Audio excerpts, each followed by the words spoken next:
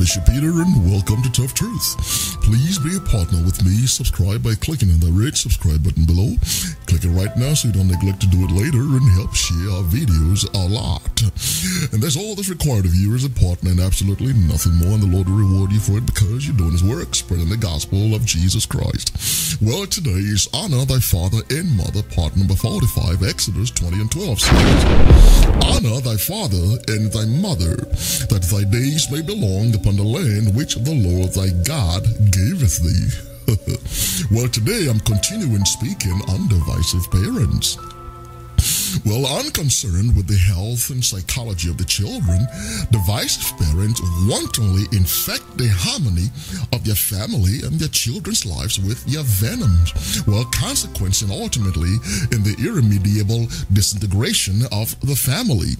Proverbs 14 and 1 says, Every wise woman buildeth her house, but the foolish one plucketh it down with her hands. Well, that foolish one goes for both male and female, anyone who is willfully being divisive.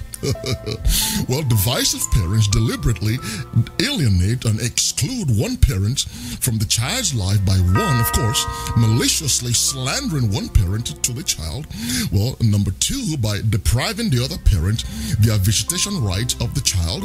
Number three, by excluding one parent's name from emergency contact list of the child.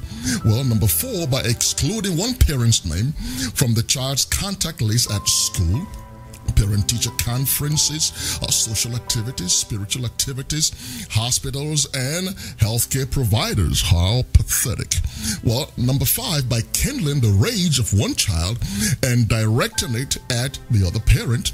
Number six, by forcing or manipulating the child or the children to pick sides between parents. You gotta be ashamed of yourself. Well, Number seven, some parents actually falsify the demise or the death of one parent to the child, of course.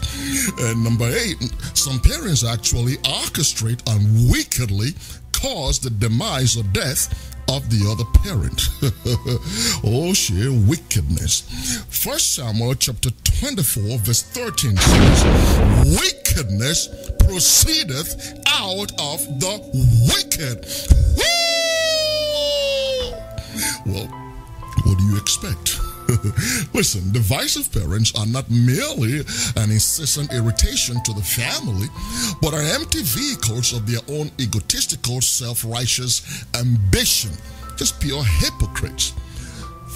Luke chapter 16 verse number 15 says, Ye are such which justify yourself before men, but God knows your heart. Well, there you have it, hypocrites. Well, until next time, here's your friend, partner, Bishop Peter saying, let us hear the conclusion of the whole matter. You fear God and you keep His commandments, for this is the whole duty of man. Amen. Please be a partner with me. Subscribe. Click on the red subscribe button below and help share our videos a lot.